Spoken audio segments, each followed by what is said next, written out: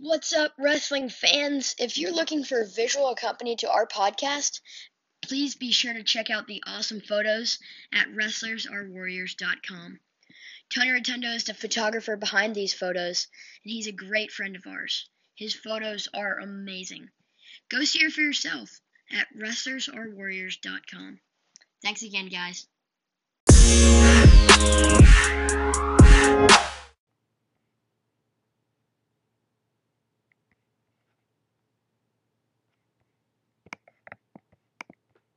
Me up.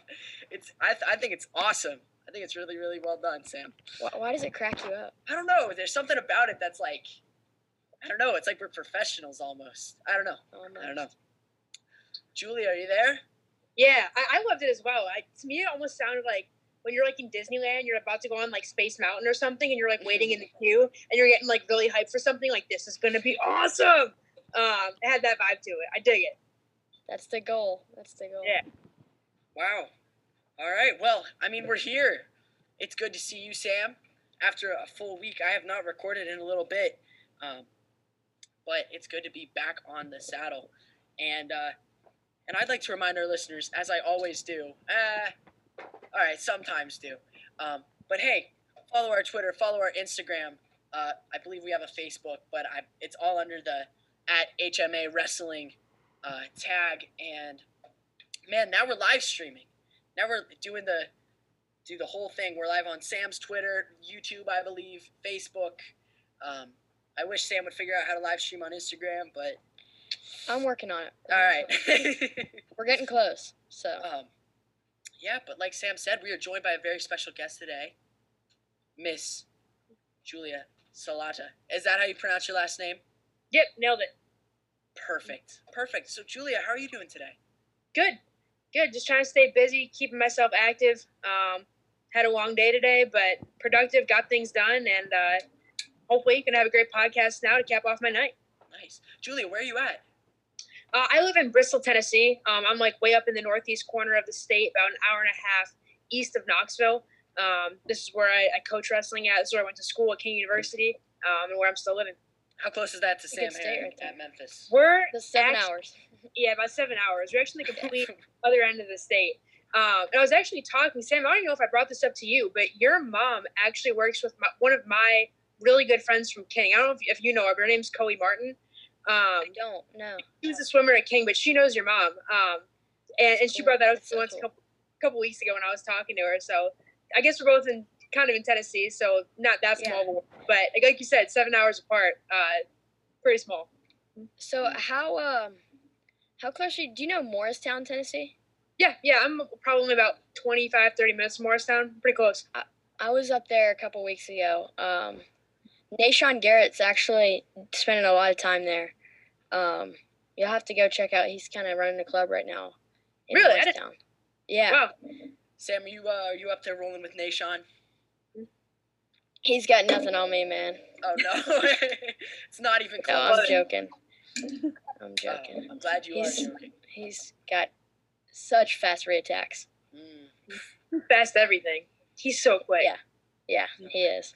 All right, well, Sam, kick off this interview, my man. All right, so like I said earlier, we're launching a new, sector of HMA Wrestling, the Home Mat Advantage core, and that is Wrestle Like a Girl. I'll get into more details after we start talking about Julia's career and how she's brought up in the sport. But that's why Julia's here. That's why we're all here today. So I hope you guys are excited and are ready to hear some more about the partnership. Well, first of all, Sam, before we go any further, I think we should have Julia explain what Wrestle Like a Girl even is. So, Julia, please tell us. For all those who don't know, what is Wrestle Like a Girl? Yeah, so Wrestling a Girl was a nonprofit that was founded by Sally Roberts in 2016. Sally, former U.S. national team member, former world bronze medalist, also an Army combat veteran, wrestled for the WCAP program. So she started Wrestling a Girl to grow women's wrestling at all levels. So we're talking the grassroots level, youth, high school, collegiate, internationally, and just really build the sport from the ground up and create more opportunities for women. I previously was working primarily with collegiate initiatives. Back in January, the NCAA voted on emerging sports status for women's wrestling, which was kind of my pet project.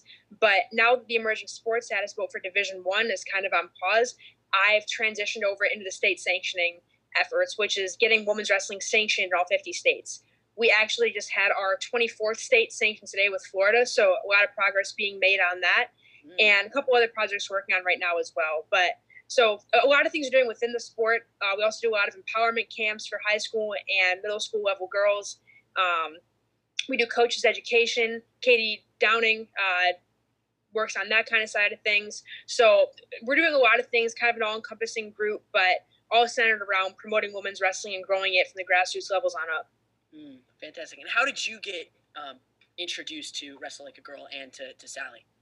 So I knew Sally from the U.S. national team. When Sally made her comeback after she served her combat tours over in Afghanistan, we met through national team tours and camps at the OTC and stuff, and always just had really great conversations that went beyond kind of the superficial day-to-day stuff, really about how to grow the sport, et cetera, et cetera.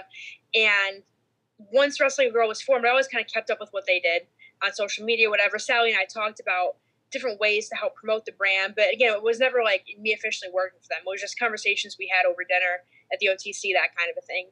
And then back in July of last year, they posted a job for the Collegiate Initiatives Program Manager, who would essentially be overseeing that emerging sports status bid that I was talking about earlier, as well as coaches education, some body positivity programming, that kind of a thing. And I applied for it. Sally called me and said, this is what I expect out of this job. Do you think it's something that you could do and that you could excel in? I thought that's the perfect vein for me. I also serve as the assistant coach at King University, so I have a pretty good beat on collegiate women's wrestling from that job, as well as just what I think are a lot of good ideas about how to promote the sport at the collegiate level. So we just collaborated really well. We knew we had always worked well together, so she brought me on board, and I'll be coming up on 1 year in August of working for Wrestling a Girl in that capacity. Wow, congratulations. Sounds like a perfect fit. It is. I like to think so. Maybe I'm all wrong, but I just think that, again, my ideas about women's wrestling and, I like to think that I'm pretty progressive and want to see what's best for the sport. So we've done a lot of really great things since I've been on board as a team, as a whole. So I'm really proud to be a part of it. Fantastic. That's so cool. Well, let's dive into a little bit of your wrestling career. Let's start right at the beginning, how you got introduced to the sport. And what was it like when you first started? And what's your favorite wrestling move? I'd like that. Oh, man. Well, my favorite wrestling move is low single. No questions asked. Nice. Low single and then an arm drag double second. I have a question. Julia, when you go low single, do you put your head in the knee? Is that how you like to finish it? In a perfect world, that's what happens. 90% of the time in competition, that's not how it goes. Nope. I usually end up kind of diving a little past and coming out back door and turning in, but I'm telling you, that's a pretty good way to finish the single. You shoot it, get your shoulder behind that leg, and then turn out the back door. It's pretty I said in actual live wrestling, about 90% of the time, that's what happens. Right. I've had success with it, and being a low single wrestler, I don't know if you are one as well, but a little bit. I always tell my college girls, I'm like, the secret to a low single is just almost kind of being like gutsy enough to die for someone's ankle and hope for the best. There's not a whole lot of setting up you can do. I mean, it's a lot of like guesswork and commitment to just like kind of diving in on it. So, and I always tell them, if you're going to shoot a low single, you got to be ready to move right away. Whether you get your head there or not, when you come out the back door, it's like you have to be moving instantly. So that's definitely the way to go. And it's good because you can actually work to set up a different shot, and then it will be there. You don't you don't have to work to set up a low single. You can work on your high crotch, stay square up, bam, you drop right into it. Exactly. And again, be ready to wrestle because no one's gonna give up an easy low single takedown. If anything, it's just inviting a scramble. And if you have faith in your scramble, then it's a pretty good offensive maneuver. All right, I'm sorry for cutting you off, but I'll talk about low singles all day. You're good. Definitely low single first, and then arm drag to a double leg second. It is my go-to. But I started wrestling the summer between 8th grade and 9th grade when I was 14. I grew up in Michigan, in Canton, right outside of Detroit. I actually went to high school with Al Cantelio from the University of Michigan. Anthony Abro, who was a 2-time NCAA qualifier for Eastern Michigan, so came from a really tough program. But I first started getting into wrestling actually because I was a pro wrestling fan when I was a kid. I loved The Undertaker. I loved Kane. I loved Shawn Michaels. I I went to WrestleMania. I mean, I love pro wrestling. I loved it. Me and my friends, one of my best friends growing up, Eric Miller, used to like recreate pro wrestling in my basement when I was a kid. My mom was always, no, that stuff's fake, right? I'm like, yeah, I know, but it's fun to watch. And like, I was so into it. So in 8th grade, my school district actually started middle school wrestling for the first time, like district wide as a sanctioned middle school sport. So I came over for the flyer. I'm like, Mom, I want to wrestle. And she said, you know, this isn't WWE, right? I said, yeah, I know. But like, I just think it'd be so fun and so good. I was a huge athlete. I played every sport imaginable growing up, but I was like, I think this is going to be so fun. So I ended up joining. I was the only girl. And at the end of like the 6-week period of like this trial run of middle school wrestling, they had the city tournament with all 5 middle schools in my district. Again, I was the only girl in the entire tournament, and I ended up winning my weight class. And along the way, beat some pretty tough guys who were supposed to be like tough up and coming freshmen at some of the high schools in my area, like guys that were going to be like varsity starters right out of the gate. And I won this tournament, and it was actually held at the high school that I was going to be attending that next year. So after that tournament was over, the high school coach, Casey Randolph, actually approached my parents and said, you know, I don't know what her plans are for high school sports, but if she wants to join the wrestling team, she has a place on my team, no questions asked. Now, did either of your parents wrestle? No. Or anyone in your family?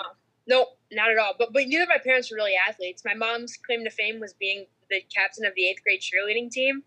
And my dad was like a cross-country runner and stuff, but I definitely didn't get that gene. I'm a terrible runner.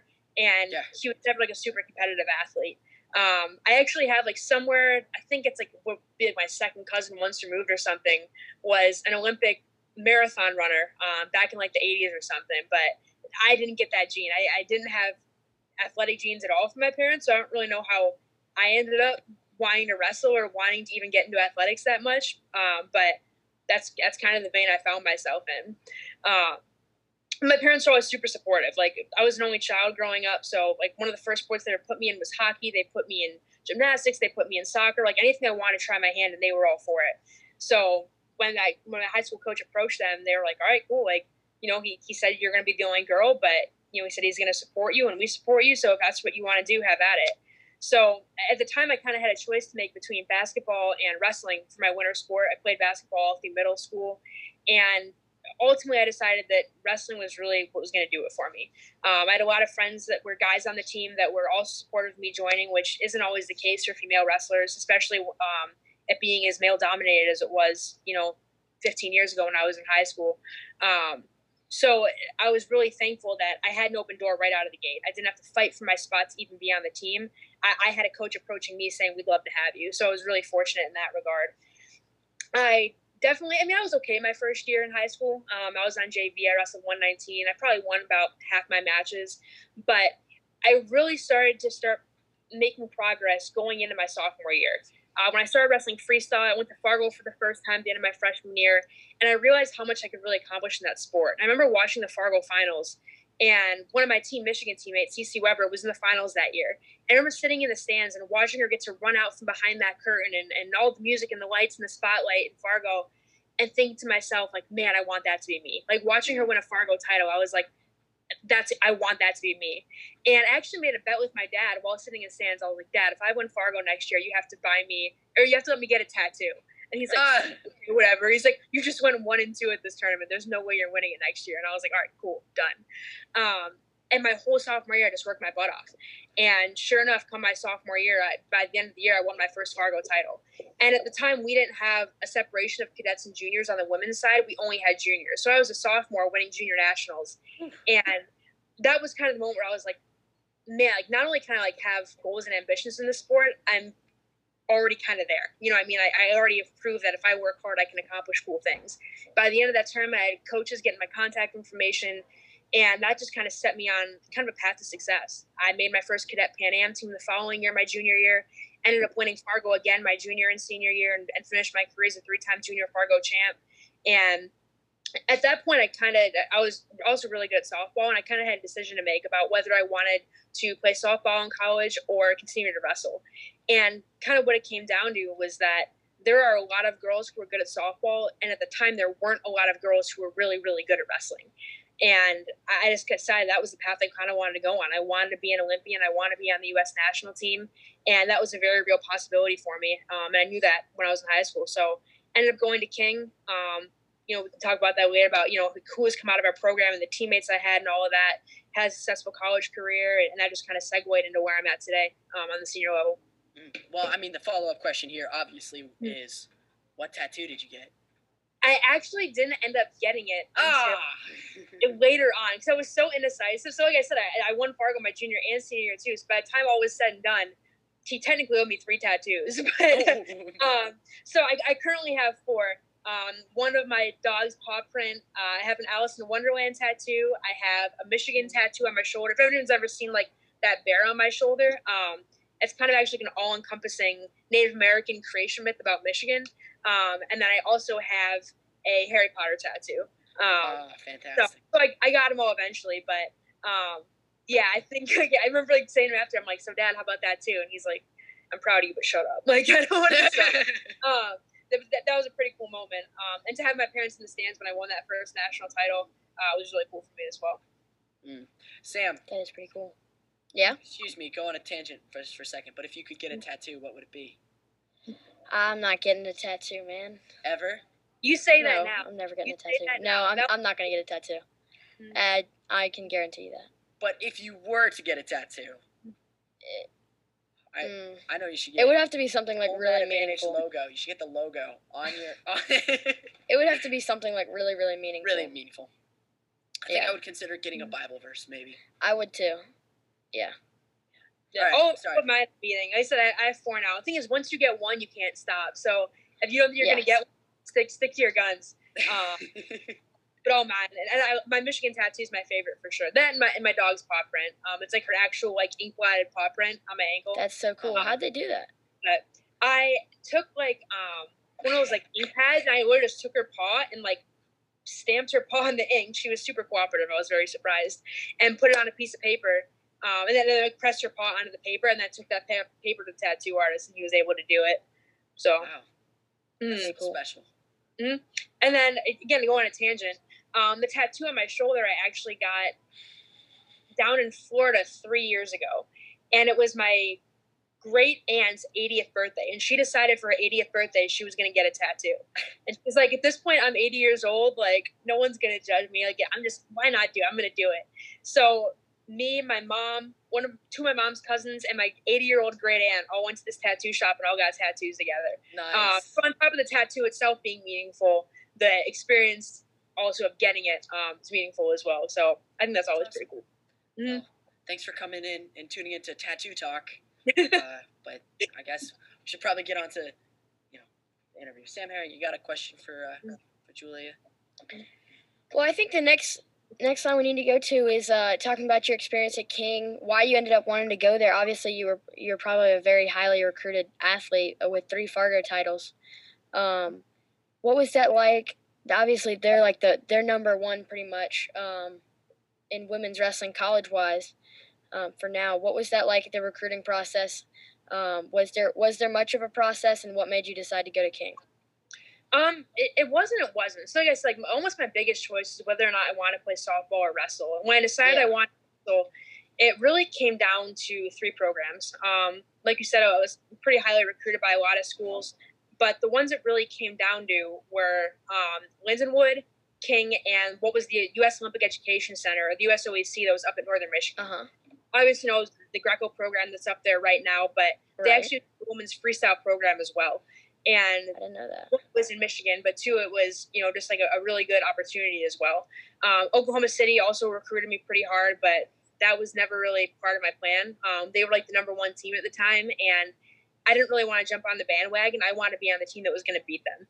I just always kind of had that chip on my shoulder. So ultimately, I went to King, and I think it kind of surprised some people because at the time they weren't really anything. At the time I was being recruited, they were actually only a first-year program. And the year prior to that, they had finished next to last at nationals. I think their dual record was 1-9.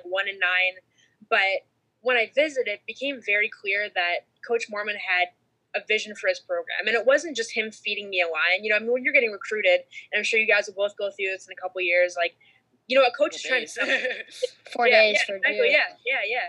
And you'll learn very quickly that, and it's their job. I'm a coach now, and you have to sell your program. Right. But you kind of can figure out what coaches are just feeding you a line and which coaches, and I'm gonna cuss here, but it's true. Which coaches kind of believe their own bullshit. Because when you're a first year program, you don't have anything. You don't have any accolades you can count on. You can just say, like, I have a vision and this is how I'm going to execute it. And Coach Mormon seemed like he had that going for him. Like, he was telling you all these great things he was going to do, but he said it with conviction. And I just bought in. And I actually excuse me, I'm sorry. How big was the roster when you joined? I think that year when on my recruiting trip, I think they had 25 girls on the team at the time. So he did a pretty good job of recruiting. And that class before me was Allie Reagan's class, and then girls that kind of never really did much on the senior level. But at the time, were big recruits coming out of high school, were Hannah Martin, Stacy Martin. He pulled in Emily Martin, Kat Perez, who was a national champ for us, actually beat Sarah Hildebrand in the national finals my sophomore year.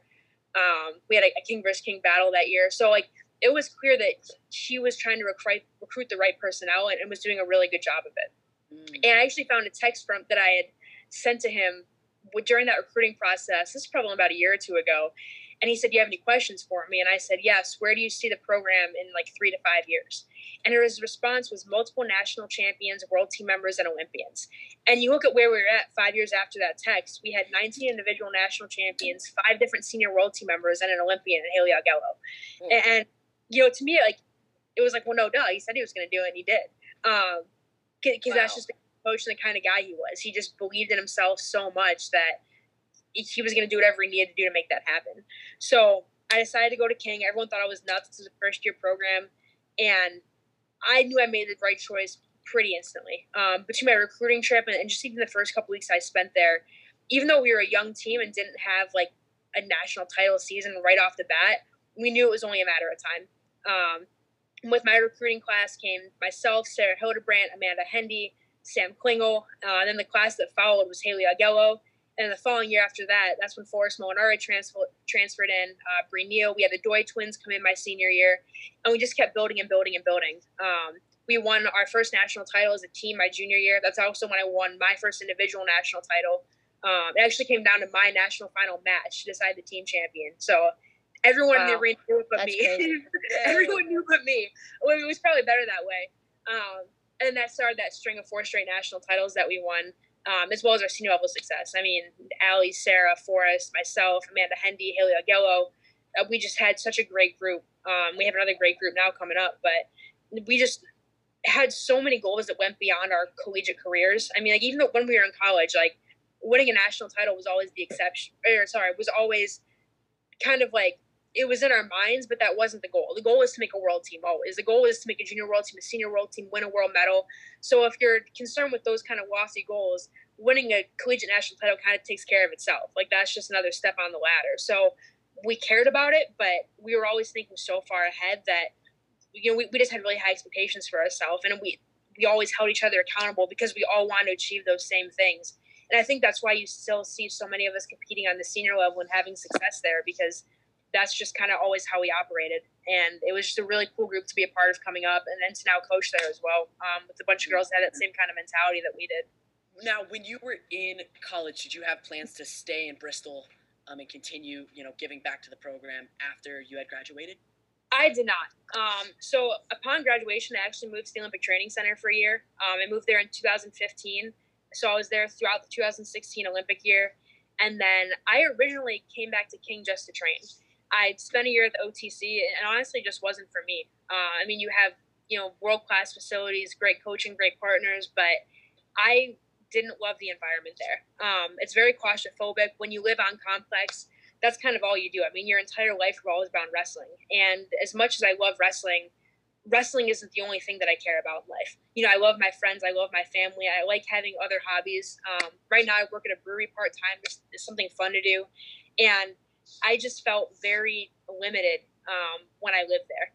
And like I said, it's a great experience for a lot of people, and some people need that kind of environment, but it wasn't for me. So I actually think that's part of the reason that I kind of fell short at Olympic trials in 2016. I just wasn't happy. And when you're not happy, you don't train your best. You know what I mean? And I think I almost kind of was stagnant there. So I decided to leave after that year and came back to King originally just to train. It was an environment that I trusted, with teammates that I trusted.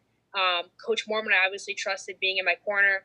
So originally it was solely a training move to come back, and I didn't know how permanent it was going to be. And then within a couple months of me being back, the assistant coaching job actually opened up.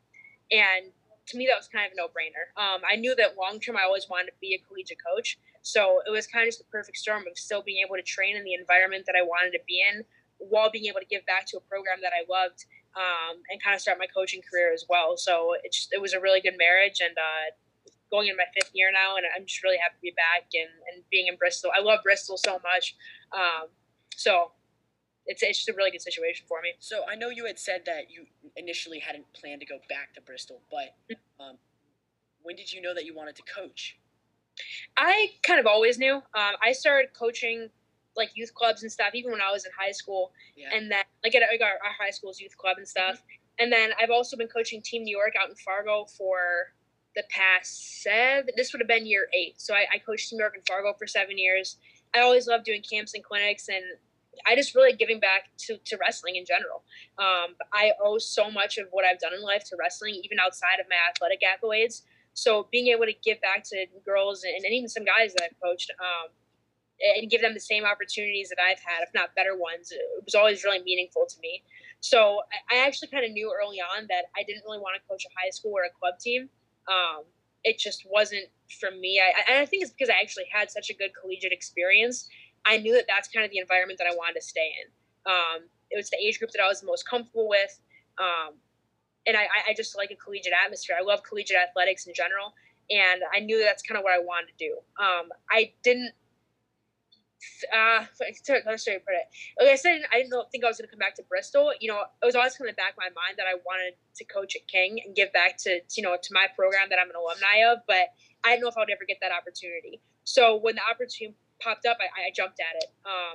Coach Mormon actually ended up offering me the job in the stands at the Olympics in Rio, while we were watching Haley Augello wrestle. I was there as a training partner for Adeline Gray. So, it was a no-brainer to me. But I always kind of knew that, through coaching in Fargo and that kind of a thing, that's kind of the career that I want to pursue. I want my own program, someday. And it's just something that I really enjoy doing. That is so cool. So looking forward, if and it's a big thing that you've been pushing specifically, is that getting women's wrestling as a D1 sport for NCAA. If that started to go down and programs started to start adding women's program, Iowa, the Big Ten starts to cover it, different conferences start to cover it, would you start to look into wanting to coach at those programs? Absolutely. And I think that's something that I've kind of looked ahead to. And honestly, I was going to retire from wrestling this year.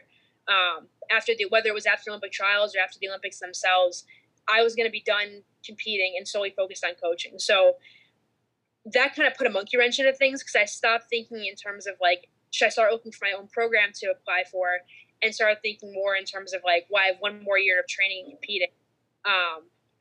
So I'm kind of in a weird limbo right now, but I think after this coming year, assuming the Olympics go as planned and everything, I'll definitely start looking for head coaching roles. And I think the biggest thing for me is just finding a program with the right fit. Even though it's going to, ideally I'd like to have a first-year program and kind of start from scratch and build from the ground up. But the school itself matters a lot to me. And, I don't expect to walk in and, Iowa to add a program next year, I'm going to waltz and take a head coaching job. But, the area matters. The support of the athletic department matters. We're seeing a lot of women's wrestling programs added, but I want to go to a school that already has backing for wrestling. Whether they're reinstating the men's program at the same time, whatever it may be, I want to make sure that I have athletic department support. So I'm not just going to take any old program and show up to any old school, but I'd love to see some of these D1s start getting on board, and I'd love to take over one of those programs eventually. I feel that I'm qualified. I feel like I've paid my dues, but I'm not just going to settle for anything. I want to make sure that's the right fit for me as a coach. First D1 head coach, NCAA women? I'd like to think so. That's always in the back of my mind for sure. Wouldn't that be cool? Yeah. Oh, yeah. Yeah, and I've thought about it a lot. That's what it's about. It's about being cool. Yeah, absolutely. Yeah, making history and stuff. But right. That might be prideful to say. That's a cool thing. One, to put on your resume, and two, to say you're a part of this movement. I've done a girl, and it'd be a really cool thing to think about. And I can't wait for the day that we get to a point where we have multiple divisional women's programs, all headed up by female head coaches. Mm-hmm. And I so cool. We're still quite a few years away from that, but eventually it's going to happen, and I can't wait to see that progression of our sport. So, Julia, you had mentioned previously that there are currently 24 states sanctioned with high school women's wrestling, correct? Mm-hmm. Yep, 24th state got added today with Florida. Fantastic. First of all, what are the biggest states on your list, like the ones that you really want to get for high school wrestling? And second of all, which schools at Division I are the key to get programs? I assume you have this, you have like a checklist of schools that you really want them to get. Yeah. So in terms of states themselves, first to get a little bit of background, when Wrestle Like a Girl first was formed in 2016, only 6 states were sanctioned. And 4 years later, we're now at 24. So that's counting Florida? Yeah, Florida was today. Florida was 24. That's so cool. So, I mean, that's a huge jump in just 4 years. And it's like now just like a domino effect. Now that we're making some headway, it's happening like wildfire. So the states that we're focused on right now are Nebraska, Virginia, Alabama, Ohio, and Pennsylvania.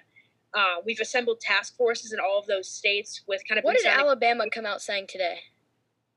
I'm not sure, to be honest. Let me look it up because I saw them say something today, and I'll figure out what they said. Yeah, I should probably know. Something good. Yeah, it was something good. One of their task force leaders, Julie Lasser, emailed me today about getting something on our website, but I wasn't sure if they actually had something that changed today, status-wise. So you can find it. That'd be awesome.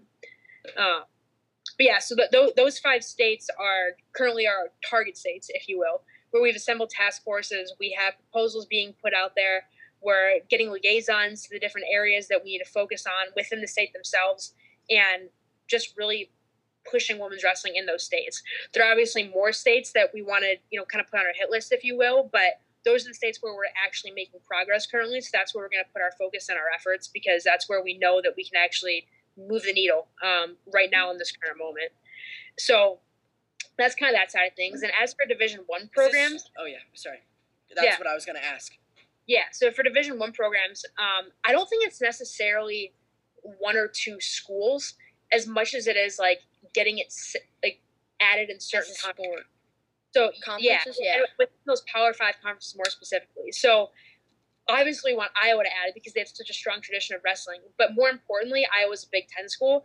And I think once you start adding a Big Ten school, it kind of turns into an arms race. So now that Iowa has it, well, now Michigan wants it, and now Ohio State wants it, and now Penn State wants it, because everyone wants to kind of keep up. Same thing in the Big 12. You can get like an Oklahoma State or Oklahoma to add it.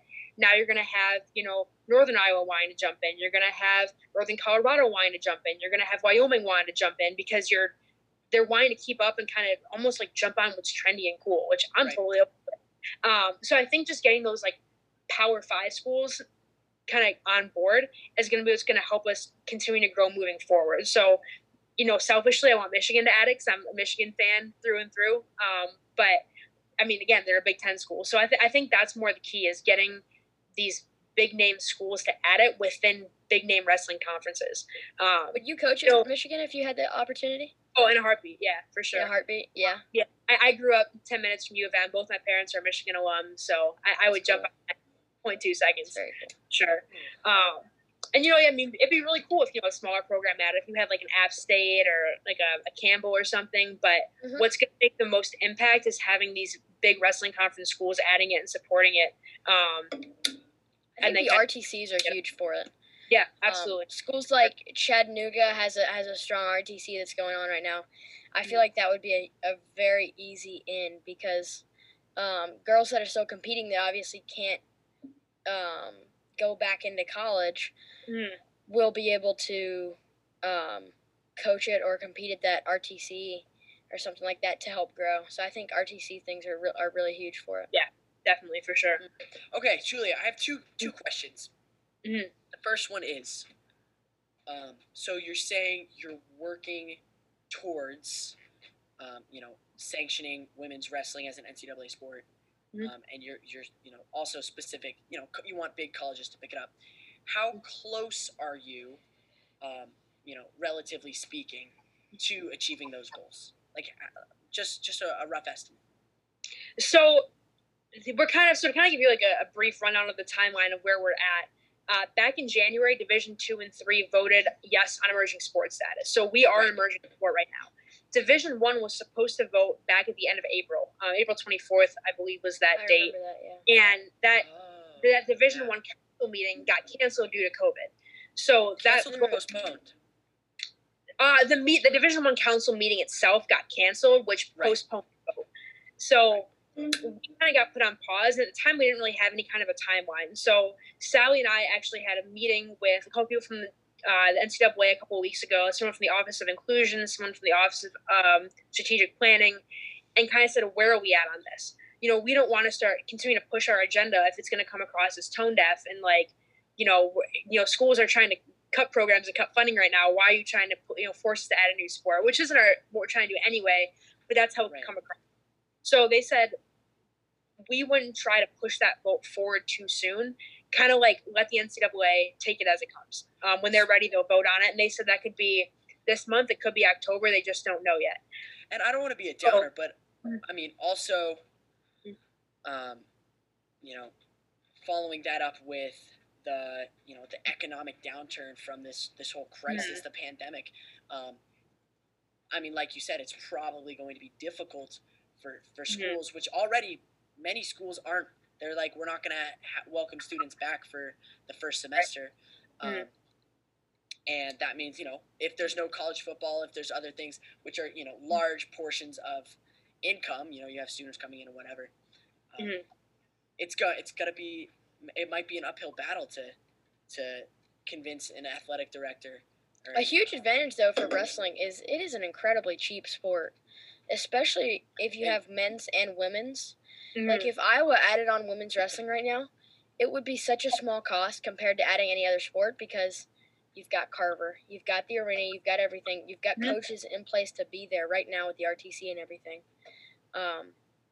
Everything there is set up, and it is such a cheap sport. Like in a basketball, well, I guess basketball is not a good example, but like baseball or football, you need a big stadium and stuff like that. But wrestling just piggybacks off of a basketball stadium, and wrestling doesn't need much. Right there, yeah, for sure. And one of the advantages we have, at least at Division 2 and 3 level, is that most of the athletic departments in D2 and D3 their sports aren't revenue generating within themselves. They're not making money and profiting off of the sports themselves. Right. The benefit to them is that they're bringing students into the school. So some of these smaller schools aren't, King University Wrestling doesn't make money for the school in terms of like our ticket sales.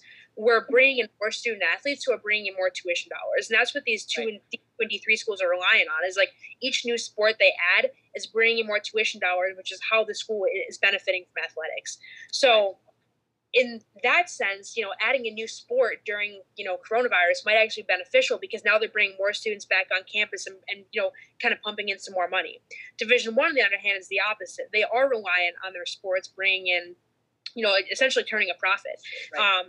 At the men's level, wrestling is one of the few profitable sports in the NCAA. I think it's wrestling, football, basketball, men's baseball, and I want to say soccer, but I don't think that's right. But wrestling is one of those.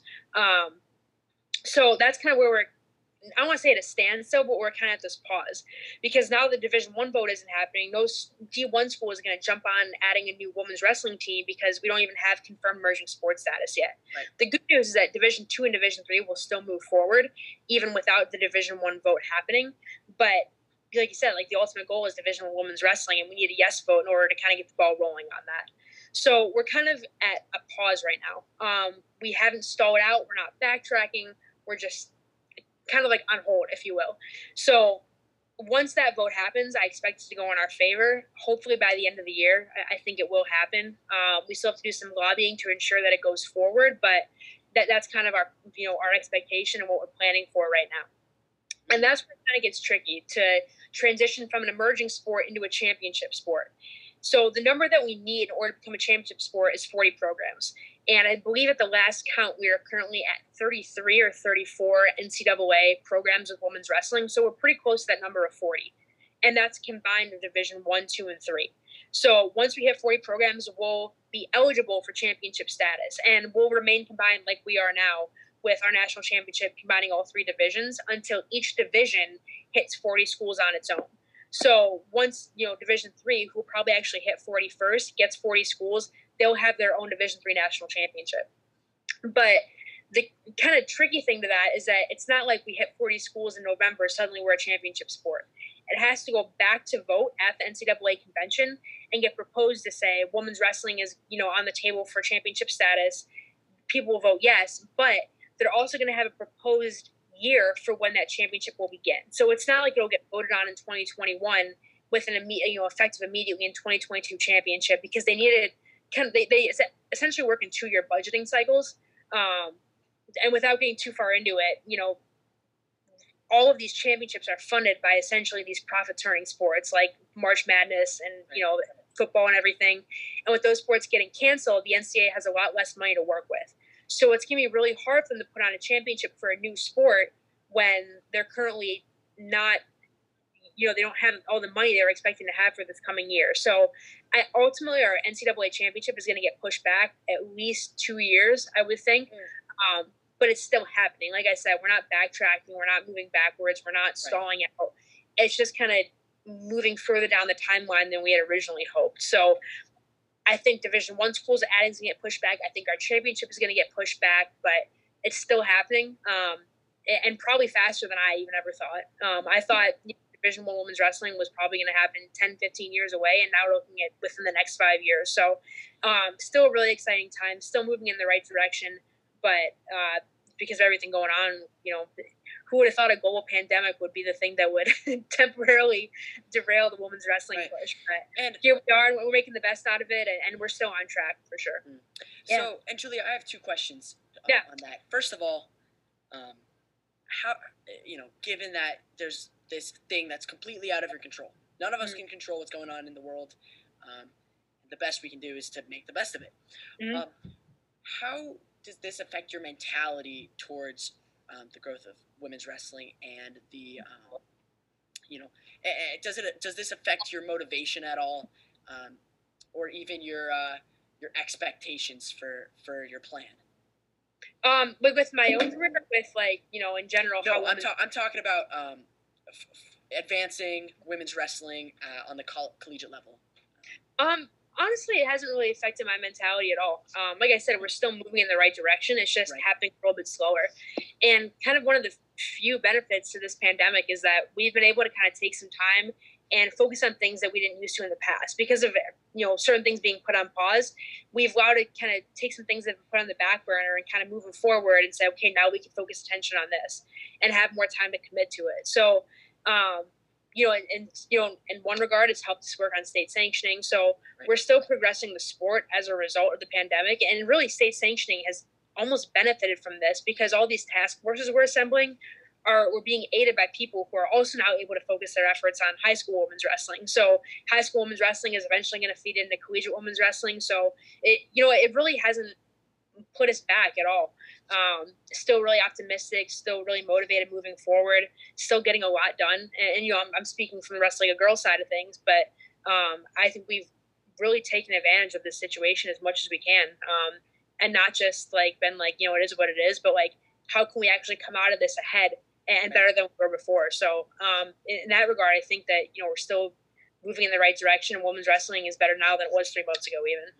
And my second question is, how can our listeners help move this along? How can they aid? So I think the simplest thing to do, first and foremost, is just to follow all of our social media.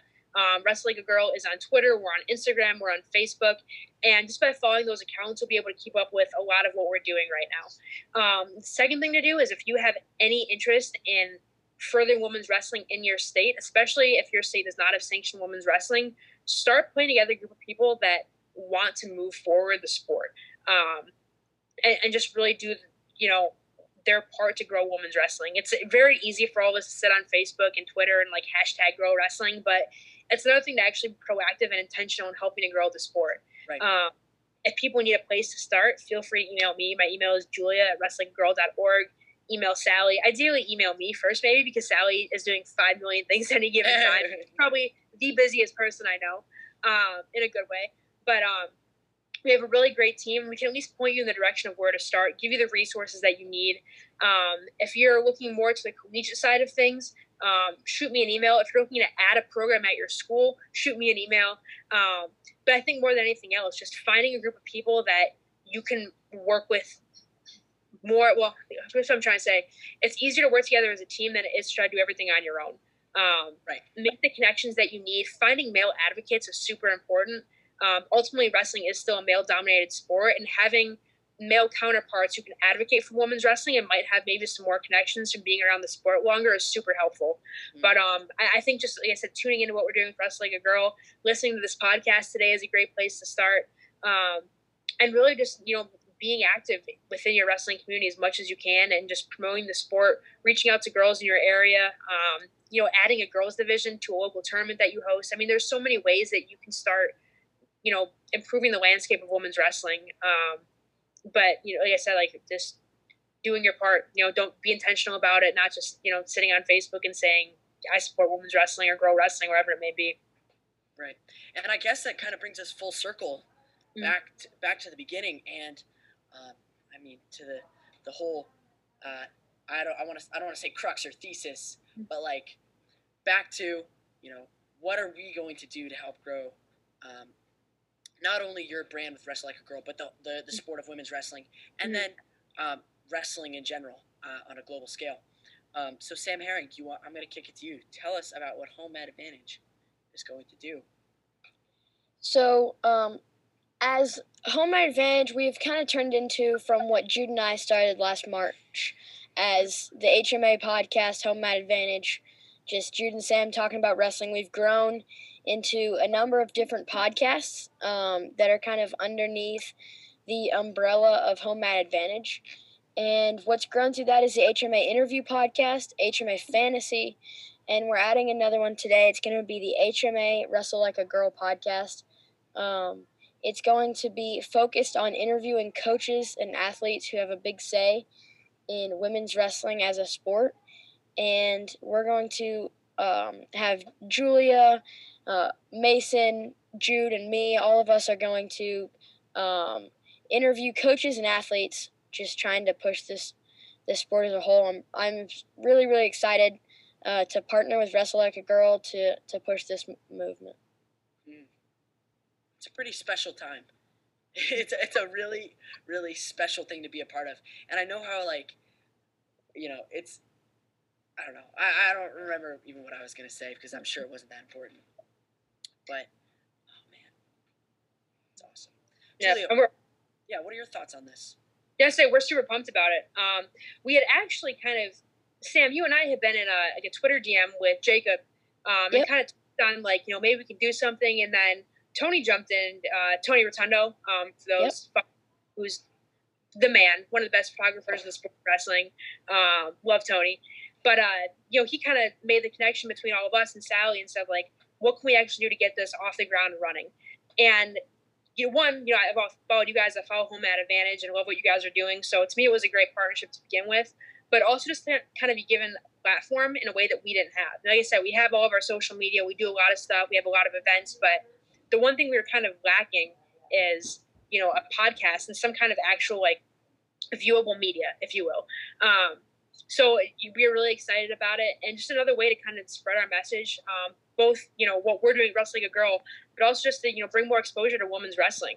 One of, anyone that's on Twitter has seen something about women's wrestling not getting the media coverage it deserves, which is another tangent and a rant for another day.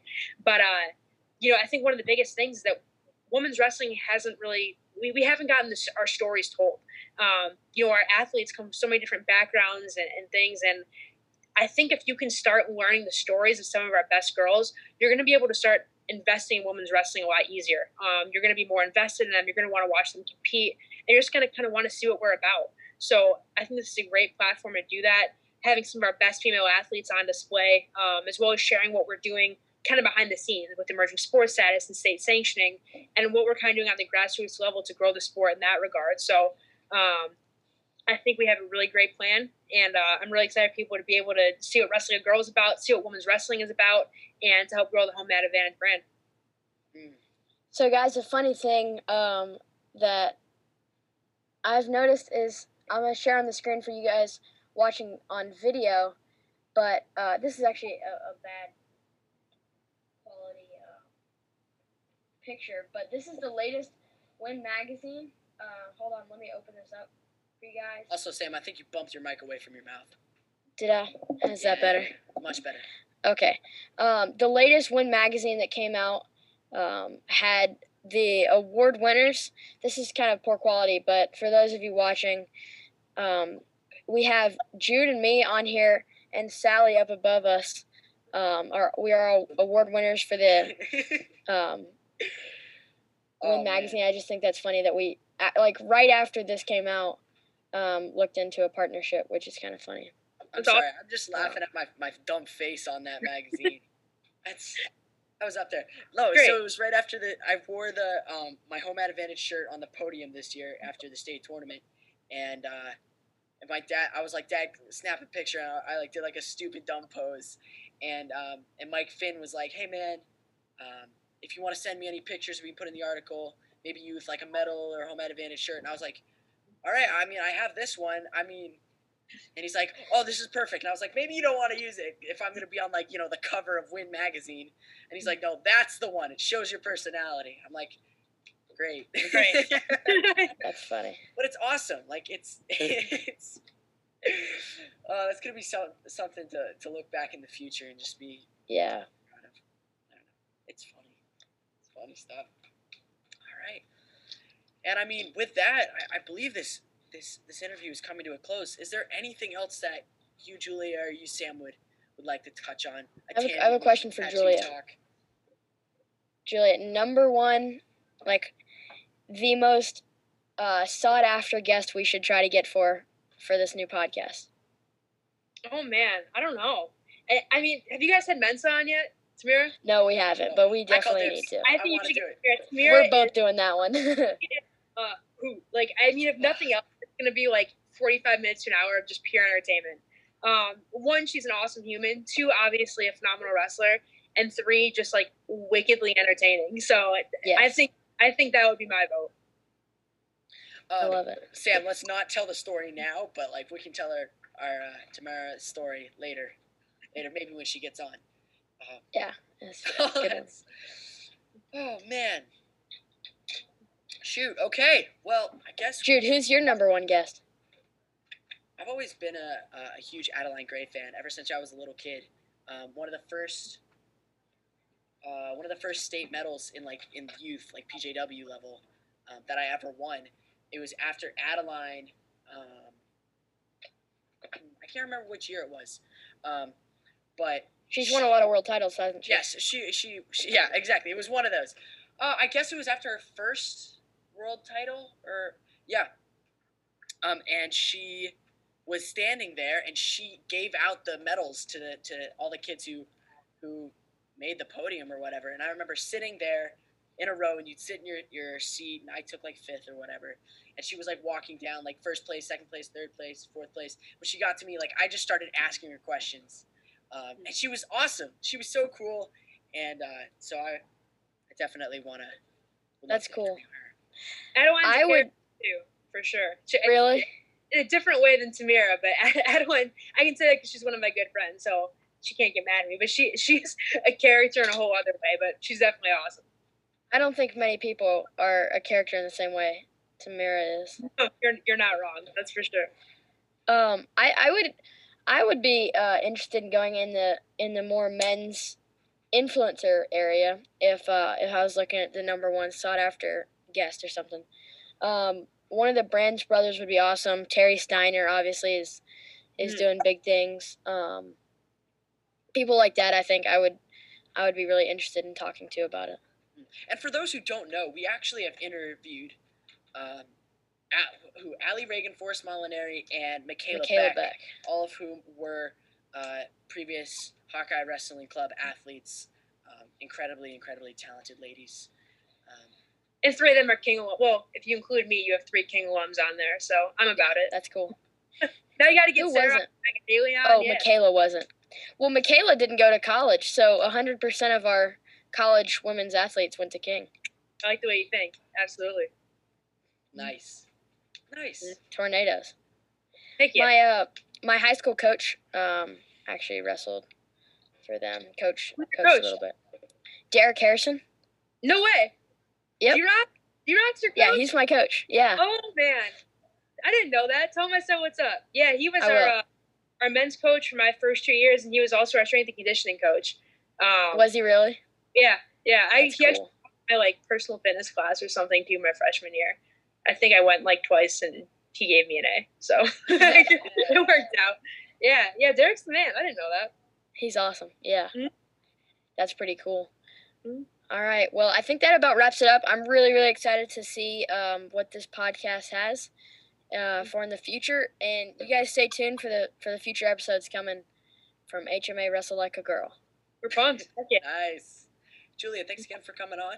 Sam Herring, Thank thank you guys. for being you.